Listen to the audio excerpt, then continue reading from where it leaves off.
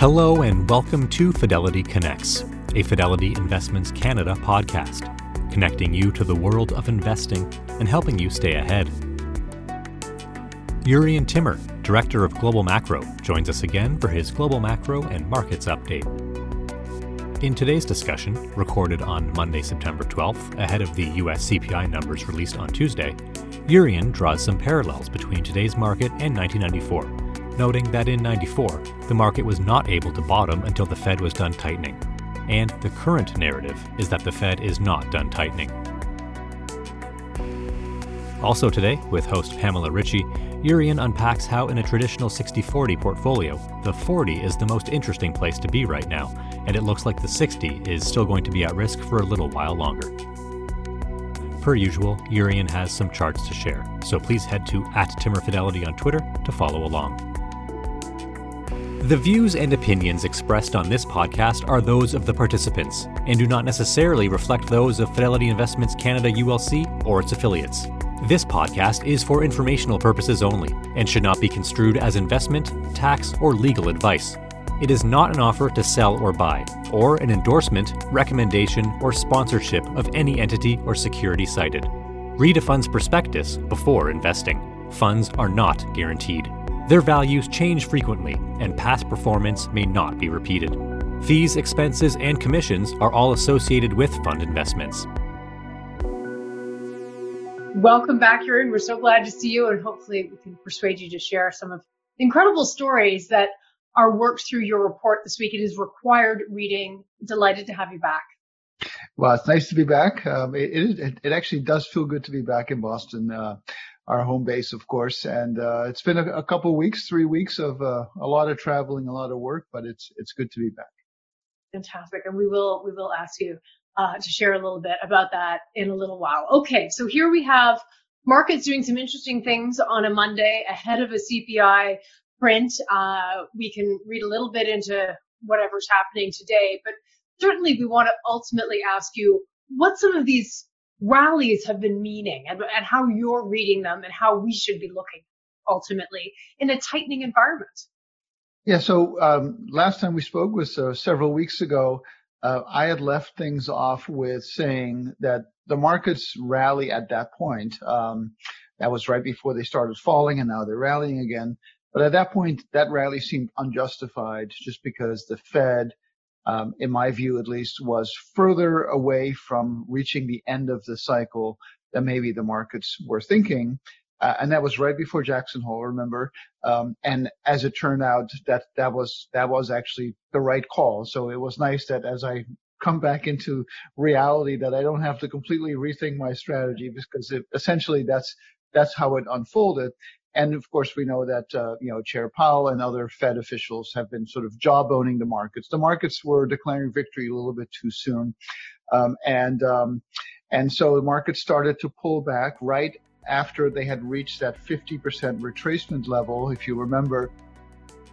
Okay, the first slide we'll look at today is Bear Market Rallies, which was tweeted by Jurrien @TimmerFidelity on September 12th. So the markets kind of failed right at that point where if it was a bear market rally, that's where it would have ended. And it did. And I'm not saying it was a bear market rally, but at least that was a point where the market started failing. And then it got to an oversold condition. So here you see the 53% retracement. If it's a bear market and a rally in a bear market, you never see a retracement bigger than that. And so the market stopped right at that point and started to come down.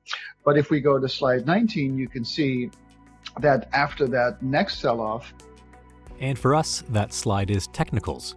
At the time of recording, this was last tweeted on August 15th. Markets did get quite oversold, and that was just a few days or a week ago. You look at the percentage of stocks above their 20-day moving average, it went from 93% to 5%. Markets got oversold, sentiment got pretty oversold, and now the markets are bouncing again. But again, we're still in that same narrative that where the Fed is not done. And at this point, the expectations for the Fed's terminal rate have now risen from about 3.5 back up to 4%, which is where we were a few months ago after that first really hot CPI report, and you mentioned the CPI tomorrow, and that is going to be a closely watched report. So at this point, the Fed's expecting the market's expecting the Fed to go to 4%. We got the CPI report. We got the Fed FOMC meeting next week. And the question is 4% going to do it? And, I don't think there is much question anymore that the rate of change in the CPI has likely peaked. I mean, it can't go up, it can't go up forever, right? I mean, it went to 9%. But the main question is, how quickly will it fall? The TIPS market, is fairly, I don't want to say call it complacent, but the TIPS market is suggesting that inflation is going to go back to the Fed's target of around 2.5%. And, that would be great news, of course, if it happened. But the question is, how quickly does it get there? Does it get there quickly enough for the Fed to kind of, say, okay, 4% is going to be it? Or will it prove to be stickier? And so there's a lot of questions. And also, what we saw with that last rally that failed a few weeks ago is that as soon as the market starts to think that the Fed is done, the stock market goes up, bond yields come down, and as a result, financial conditions start to loosen. And that on its own, essentially served to reverse the Fed's tightening. So it's kind of this game of chicken, right? Like the Fed can't let the markets off the hook until it really feels like it's done with its work. And if the market starts to sniff that out too quickly, then financial conditions start to ease, and then the animal spirits return. And so it's an interesting game of psychological warfare, if you will. Yeah, it is fascinating. I mean, so with all of that, we'll probably come back to so many of those different points.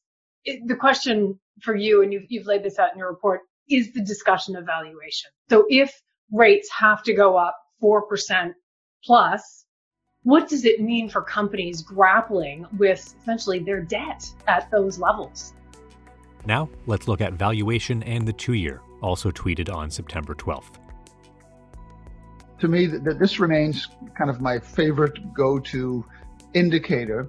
And when we had this conversation a few weeks ago, you can clearly point to the fact that the markets were rallying they were getting ahead of themselves.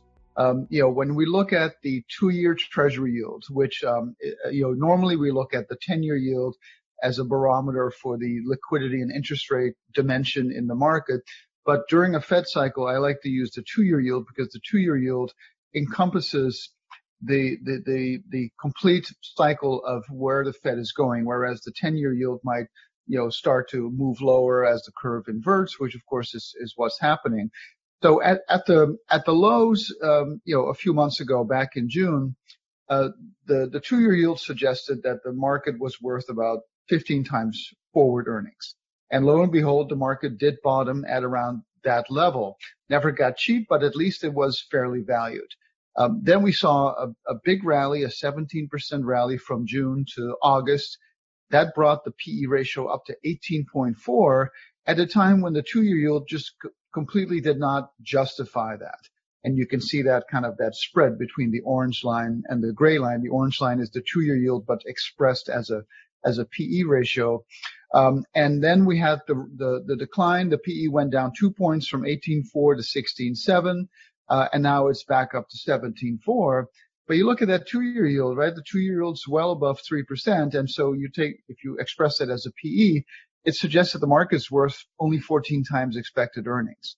The good news is that earnings are holding up. Second quarter earnings season was pretty good. 3/4 of companies beating estimates by about 4%. So a fairly typical earnings season. But even though earnings are holding up, the valuation, driven by where the Fed is going, is not supportive of a big rally here because earnings growth is slowing. So it's not like we're going to get, accelerating earnings supporting higher stock prices. So it really has to come from the rate side, and the rate side is simply not cooperating. And we saw the same thing in 1994. Next, 1994 and 2022, tweeted on September 13th. you can see that during 1994, and that was a much more modest bear market. It was only a 10% decline over a year.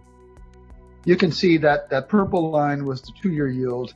The market was not able to bottom until the 2-year yield put in a top. So in other words, until the Fed was done tightening. And I don't know that this cycle is going to play out exactly the same way, but it suggests to me that, we need for the Fed to be done or close to being done before we can turn this ship around. And that suggests to me that there is still some more weakness ahead. Whether that's a new low or a retest, remains to be seen, of course. So then how important is tomorrow's number?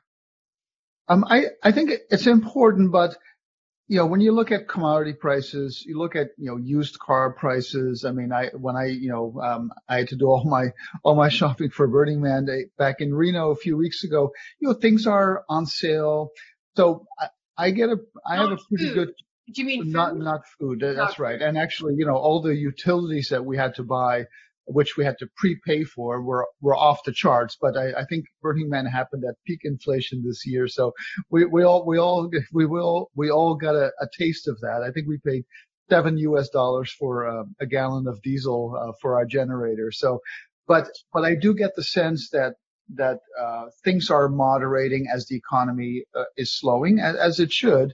And that, the inflation number, it's really going to be a question of, is it going to be higher or lower than expected? But it's not. I think we're past the point where the year over year change is all of a sudden going to be at 9.5 instead of 9 or 8. So I'm not expecting a lot of surprises from that perspective. But I think it is a question, an important dimension of what the market's pricing in is how far will the Fed go, right? So it was 3.5, now it's 4. Maybe it goes back to 3.5. Maybe it goes to 4.5. But that's only part of the story. The other part is how quickly will it come down? And what the markets have priced in. And maybe if we go back to slide 4, we can see it. And for us, that slide is the Fed and the market, tweeted on September 13th. This will be followed by U.S. monetary policy, tweeted next on the 14th. Is the markets are pricing in that Fed's going to go to 4 and then go back to what is considered a neutral policy per the Fed's dot plot.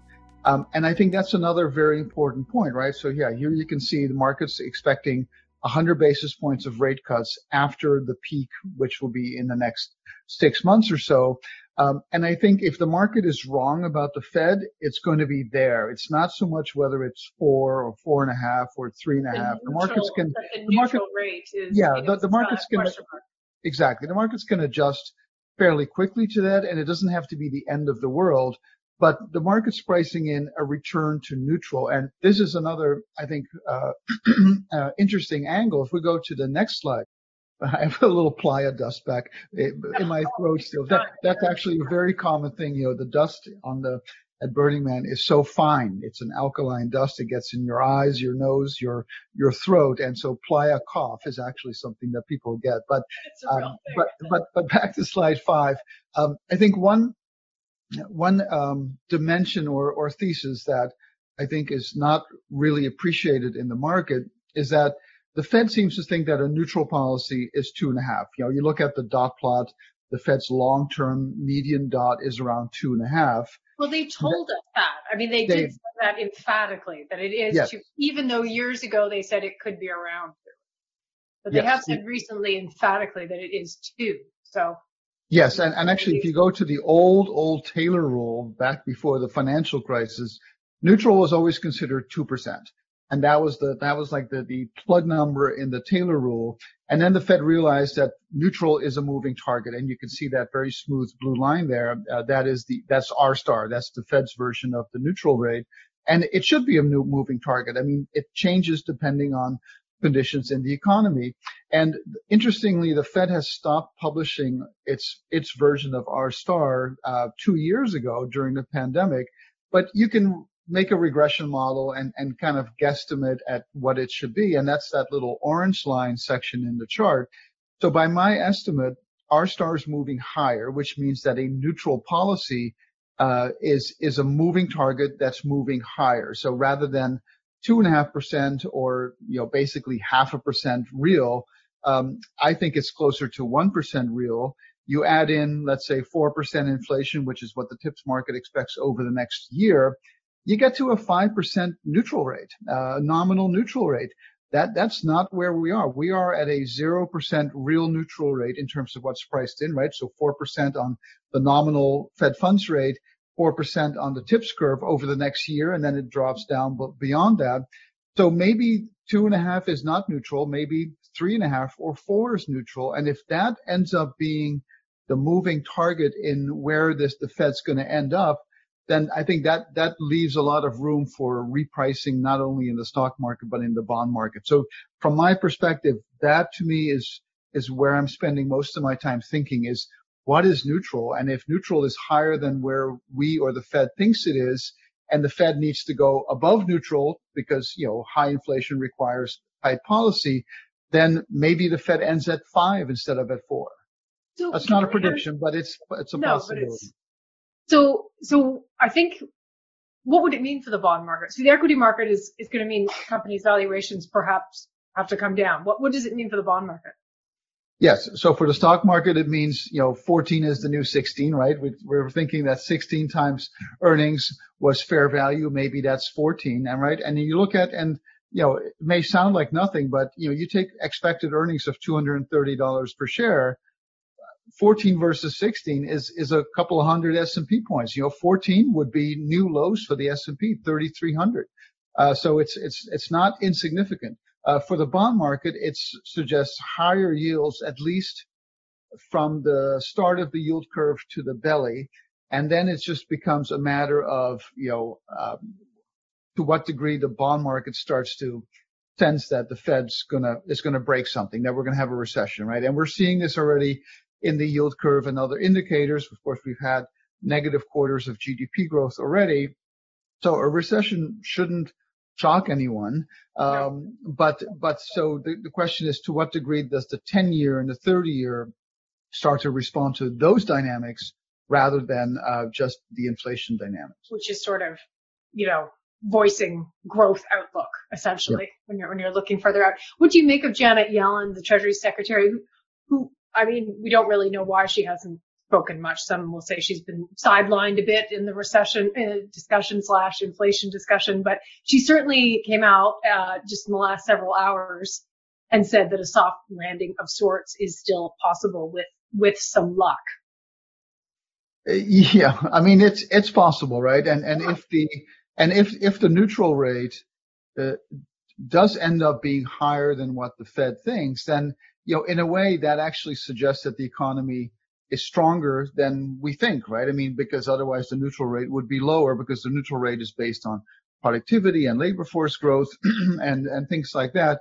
But if I were Janet Yellen and I was speaking on behalf of the incumbent administration who is about to have a midterm election, I would not want to be saying the R word too often, because if we know one thing, it's that people vote with their pocketbooks, and presidents who undergo and of course it's only a midterm election, it's not the presidential election, but if you're in an economic recession, it tends to not bode well for the incumbent party, whether it's presidential election or the midterms, and of course these will be the midterms. So it's certainly not surprising that the recession scenario gets downplayed. Very interesting. Yeah, I mean, it almost, because we haven't heard from her all that much, it almost makes you wonder, why now? Yeah. But anyway, it was kind of an interesting comment. Like maybe that's just me. Okay, so ultimately, who knows what tomorrow's print brings us? But in any case, planning for perhaps a higher neutral rate, whatever neutral is, where do we seek potentially inflation protection? Where do we seek returns, knowing that yields may stay higher? What do we do with both? The next slide we'll reference is Real Yields, which was tweeted on September 14th. I think the long end of the bond market, whether it stays at, we were at 3.3% on Friday, the peak in the cycle was 3.5. I mean, I don't know where it's going to end. Maybe it goes higher than that. But in my view, the closer we get to a higher terminal rate for the Fed, the more plausible it is that eventually we do get your typical end of Fed cycle recession, which of course it wouldn't be the first time that happened, right? It's generally speaking, that's how a Fed cycle ends. And here we see, for instance, real rates as expressed by the TIPS market. They're at around 0.5% to 1% at the long end of the yield curve, fives to all the way to 10s and 30s. They probably will need to go a little higher. If you look at this picture, since the financial crisis, the average has been around, 1+1%. So that makes a lot of sense, right? +1, generally speaking, in an expanding economy, real rates should be positive. It's very unnatural for them to be negative. And so if we're going into a tight financial policy environment, maybe they should be 1 to 1.5%. That shouldn't surprise me or anyone else. But 3.5 on the long bond, 3.30 on the 10-year. I think there's some value there, knowing that maybe they will go a little bit higher. And if we go to the next slide. Next up, we have TIPS break-evens. At the time of recording, it was last tweeted on August 5th. You can see, again, that TIPS curve. So in this chart, I show the core PCE year-over-year change in the orange and the CPI year-over-year change in the purple, and that number will likely come down, and I suspect that tomorrow's report will support that. And then if the TIPS market is correct, we're going to go back to 2.5% inflation. And if that's the case, and the 10-year is at, let's say, 3.5 or maybe 4 at some point, there's going to be value there, right? Because if you hold these bonds to maturity, you're going to get that yield. So if you buy, let's say the 10-year goes to 4, and it's not a prediction, but let's just say it goes there for the sake of argument, over that 10 years, and inflation ends up being 2.5 over that same period of time, at least you're getting a real return. And so I do think that real yields are going to become more positive as the Fed pushes further into kind of the restrictive zone. But, in a 60-40 portfolio, I think that 40 is probably the most interesting place to be right now, even if we don't catch that yield high exactly. Because from what we showed earlier in the valuation math, it looks like the 60 is still going to be at risk for a little while longer. And then, and of course the 40 hasn't worked so far, but I do think that the further we push this cycle forward, the more, the better that 40 is going to start working. Right. And the discussion of where bonds belong in the portfolio maybe is something to crack open even further. We'll finish there. I'm very curious your thoughts on Burning Man. If you could just leave a couple of thoughts with us on your experience, just because we weren't there, but we'd love to know what you felt. Of course. Let's go to slide 24. I'll keep it brief. So for us, Jurrien's fascinating pictures can be found by scrolling back just a bit, posted over a few days in and around September 5th. So, Burning Man is Burning Man. It's the first time it's happened in 3 years. And most people, especially those who haven't been there, they think of it in a certain way, a big party in the desert. That certainly is part of it, but it's by no means the biggest part, at least not for me. So Burning Man for me is a good way to kind of get re-anchored, to kind of get my medicine, if you will, in terms of true, human connections and the nonlinear artistic side of things. And so, this was one of the art pieces, and I thought it was highly relevant because when you're there, one of the principles of Burning Man is immediacy and just being there and being present, I think, is what it's all about. That's not to say that there isn't a lot of spectacle. If we go to the next slide, at night, it is a pretty surreal landscape of lights and sound.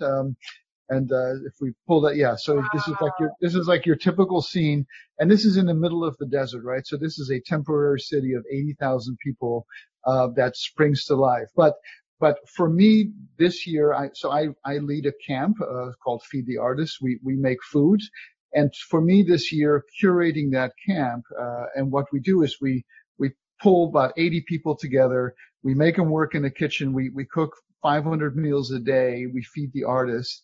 And to me, the story in the next slide, slide 26, is really about those people and curating that community and having those faces. These are only a few of the faces in our camp. But to me, that's what keeps me coming back. It's, the art is fine. The music is good. The party is great. But to me, coming back year after year, those things kind of wear out because it's hot, dusty. It was especially hot this year. It was in the hundreds every single day. But the camp vibe and having that community, and again, these are the most interesting people I know.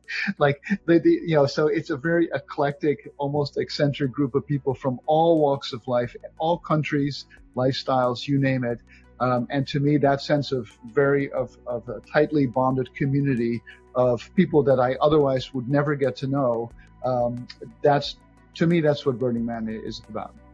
It's powerful. I'm so glad you enjoyed that and could share it with us, because I think community is obviously what it's all about. And look what you created. So thanks for joining us, Yuri and Timur. As always, we'll see you again soon. Thank you, Pamela. Thanks for listening to the Fidelity Connects podcast. If you haven't done so already, please subscribe to Fidelity Connects on your podcast platform of choice. And if you like what you're hearing, leave a review or a 5-star rating. You can visit fidelity.ca for more information on future live webcasts, and don't forget to follow Fidelity Canada on Twitter. Thank you. See you next time.